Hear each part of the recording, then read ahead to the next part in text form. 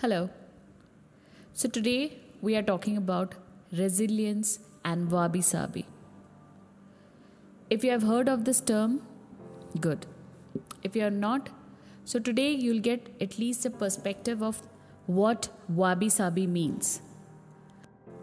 So Wabi Sabi is a Japanese concept that shows us the beauty of the fleeting, changeable, and imperfect nature of the world around us. So instead of searching for beauty in perfection, we should look for it in things that are flawed and incomplete. Only things that are imperfect, incomplete, and ephemeral can truly be beautiful because only those things resemble the natural world. There's a complementary Japanese concept of ichigo ichi-e, which could be translated as this moment exists only now and won't come again. It is heard most often in social gatherings as a reminder that each encounter, whether with friends, family, or strangers, is unique and will never be repeated. Meaning that we should enjoy the moment and not lose ourselves in worries about the past or the future. The concept is commonly used in tea ceremonies, Zen meditation, or Japanese martial arts, all of which place emphasis on being present in the moment.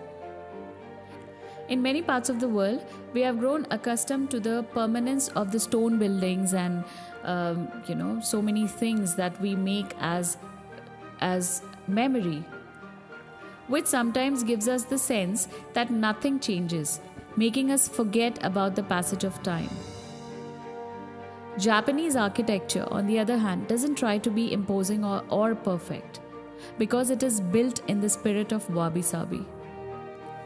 Japanese culture accepts the fleeting nature of human being and everything we create.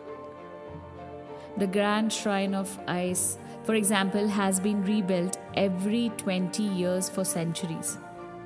The most important thing is not to keep the building standing for generations, but to preserve customs and traditions, things that can withstand the passage of time better than structures made by human hands. The key is to accept that there are certain things over which we have no control, like the passage of time and ephemeral nature of the world around us. Wabi Sabi teaches us to appreciate the beauty of imperfection as an opportunity for growth. I hope you enjoyed this concept because I loved it. We have always been looking for perfection in everything we do, and we kind of judge. We have this habit of judging people on the basis of the perfection things in our head, like this has to be in a certain way, or a person has to look in a certain way, or you have to do things in a certain way. So everything, wherever you are looking for perfection, it's not the right thing to do. I've made in one of my episodes last time where I said if you're looking for a right person, you are heading towards disappointment. And it's said and stressed upon by many great speakers that do not hunt for perfection. Don't chase perfection. Let things be imperfect. Let it be flawed. And then try to see the beauty in it. Because perfection has been stressed on so much.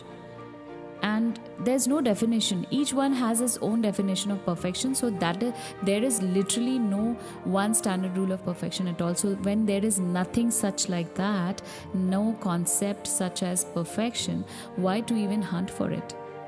Why to even chase it? Let's find imperfect things beautiful. Let's find some positivity in flawed things around us. Even if things are not going the right way according to you, let it be. Give some time. Time heals everything. And your efforts will make things better.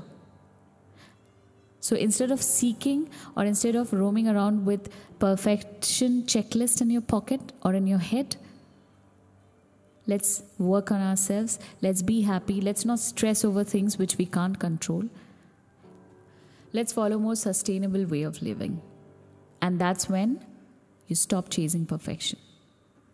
I hope you got the clarity from the podcast how to live the Wabi Sabi way. Thank you for listening. Take care. Bye bye.